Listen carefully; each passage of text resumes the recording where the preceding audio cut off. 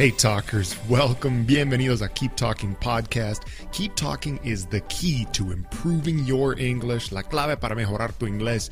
You have to keep talking in English every day. Hablar en inglés todos los días. We apply the same principle to our podcast. That's why we have a Keep Talking Podcast episode every day. Un episodio todos los días.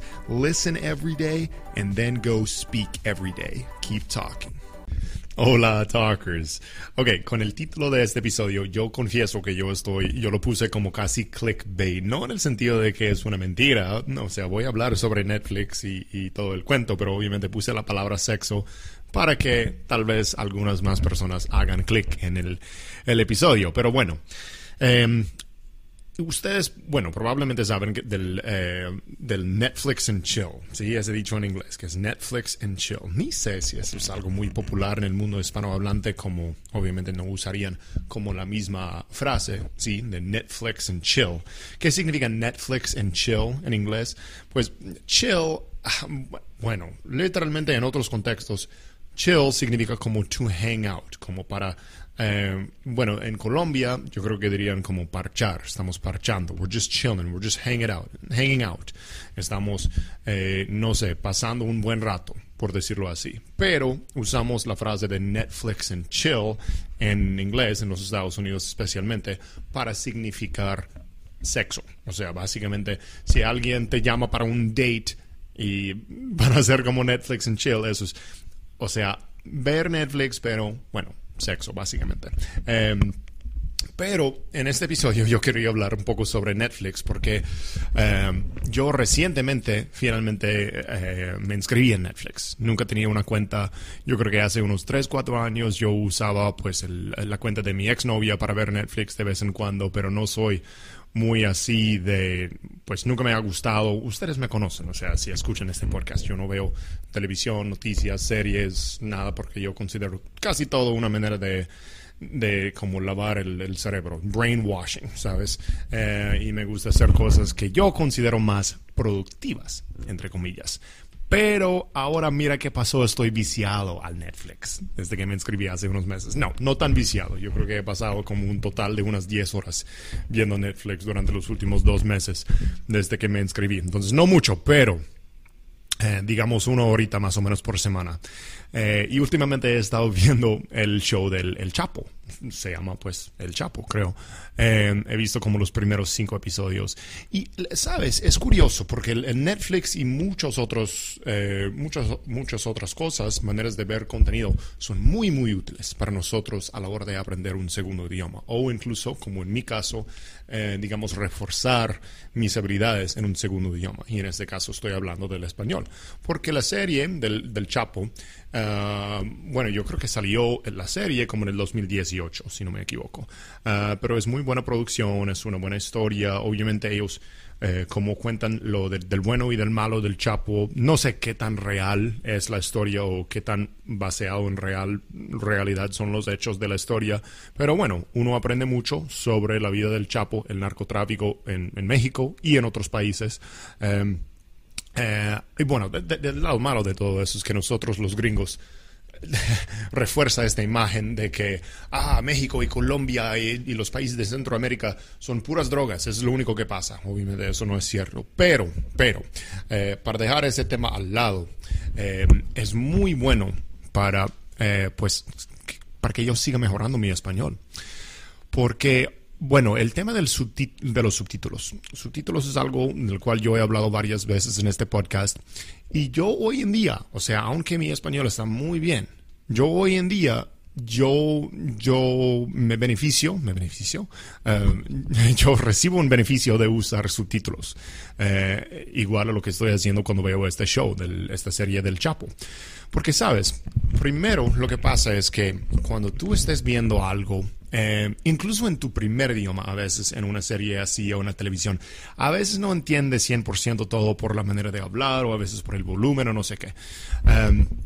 También, cuando yo pongo los subtítulos, bueno, lo que yo he estado haciendo es escuchándolo en español, que es un español muy auténtico, mexicano por lo general, con mucho lenguaje coloquial mexicano, pero con subtítulos en inglés. podría poner los subtítulos en español también, pero bueno, los estoy poniendo en inglés y igual me ayuda porque hay ciertas frases que dicen que o yo no sabía antes o estoy aprendiendo en el momento o como reaprendiendo. Es como un recordatorio, ¿sabes?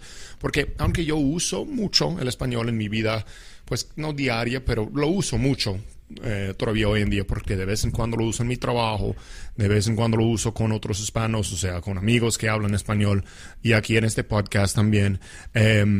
Lo uso mucho, pero a veces no uso tanto como el slang o el lenguaje coloquial. Y obviamente, pues yo no vivo en México, no, por eso no escucho muchos de esos, digamos, los dichos de allá mucho. Y escuchar esta serie me ha ayudado mucho. O sea, es una muy buena manera de aprender porque sabemos que para aprender bien, necesitamos un ambiente o una manera de aprender que nos guste, que sea entretenido, ¿sabes? Y obviamente ver, pues, el Chapo con todas esas armas disparándose, bla, bla, bla. Pues yo soy el Chapo. Tengo un mejor trato para usted, señor. ¿Qué tal si negociamos? En vez de que me pongan en la cárcel, yo le doy 1,5 millones. O algo así, no sé, ¿sí? Pero bueno, entiendan el punto. Es muy entretenido ver la serie y estoy aprendiendo o reforzando, mejorando mi español al mismo tiempo. Varias cosas, o sea, obviamente son a veces cosas que tal vez solo dirían los narcotraficantes, no sé si mexicanos en la vida normal usan esas frases, pero igual, me entienden, o sea, nosotros aprendemos mucho a través de eso. Entonces, por eso yo recomiendo, lo he recomendado muchas veces antes en ese podcast, recomiendo que veas contenido, ve mucho contenido en inglés, en el caso. Y con el tema de los subtítulos, tú puedes poner, mi recomendación básica es que con los subtítulos, que la mayoría de las personas, si por ejemplo tú eres un hispanohablante nativo y vas a asistir a algo en inglés, mi recomendación normal sería usar los subtítulos primero, en español, ¿sí? Luego, porque es muy difícil entender mucho si eres como principiante, si no entiendes mucho del lenguaje, del idioma. Primero pongo los subtítulos en español. Luego, si puedes cambiarlos, cuando ya estés en un nivel un poco más intermedio, digamos, pongo los subtítulos en inglés, ¿ok? Porque tú vas a poder entender mucho del inglés cuando estés leyendo. Del inglés escrito, de los subtítulos, vas a entender más de lo que estés oyendo, porque es muy difícil oír, escuchar, entender a veces, porque el idioma, especialmente en esas series que hablan, es más difícil. O sea, para mí, por ejemplo, hablo muy bien el español, entiendo muy bien el español, pero cuando yo escucho el Chapo, la serie, si estoy sin subtítulos, pues entiendo un 70-80%, pero a veces cuando hablan rápido y hablan en sus maneras de la serie es como ¿qué? Pero bueno, el punto es que los subtítulos me ayudan.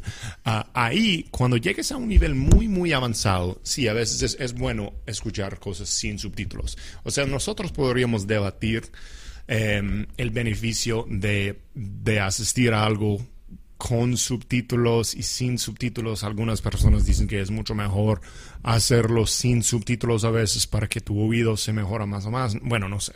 Es un debate, sí. Y puedes hacer una mezcla de las cosas, sí. Pero por lo general los subtítulos son algo muy útiles y creo que deberían ser usados. Y por eso, recomiendo que tú encuentres alguna serie en el Netflix que te guste en los rainy days, en los días lluviosos, cuando no tengas nada que hacer. Tienes 2 opciones del Netflix. Número 1 sería llamar a, un parcerito o una parcerita que te guste. No vamos a hablar sobre Netflix y sexo aquí, ¿ok? Netflix and chill es para otros episodios. No, hoy quiero que ustedes encuentren cosas en Netflix que vayan a ayudar con tu inglés o el idioma que sea, ¿sí? Eso es uno de los muchos beneficios que tenemos hoy en día de las tecnologías, del contenido que existe en el Internet, en varios idiomas, ¿sí?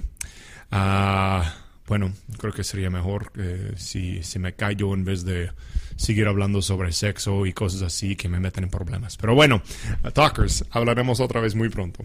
Chao. Thank you for listening. Gracias por escuchar. Share Keep Talking podcast with a friend who you think would also like it. Let's keep talking every day.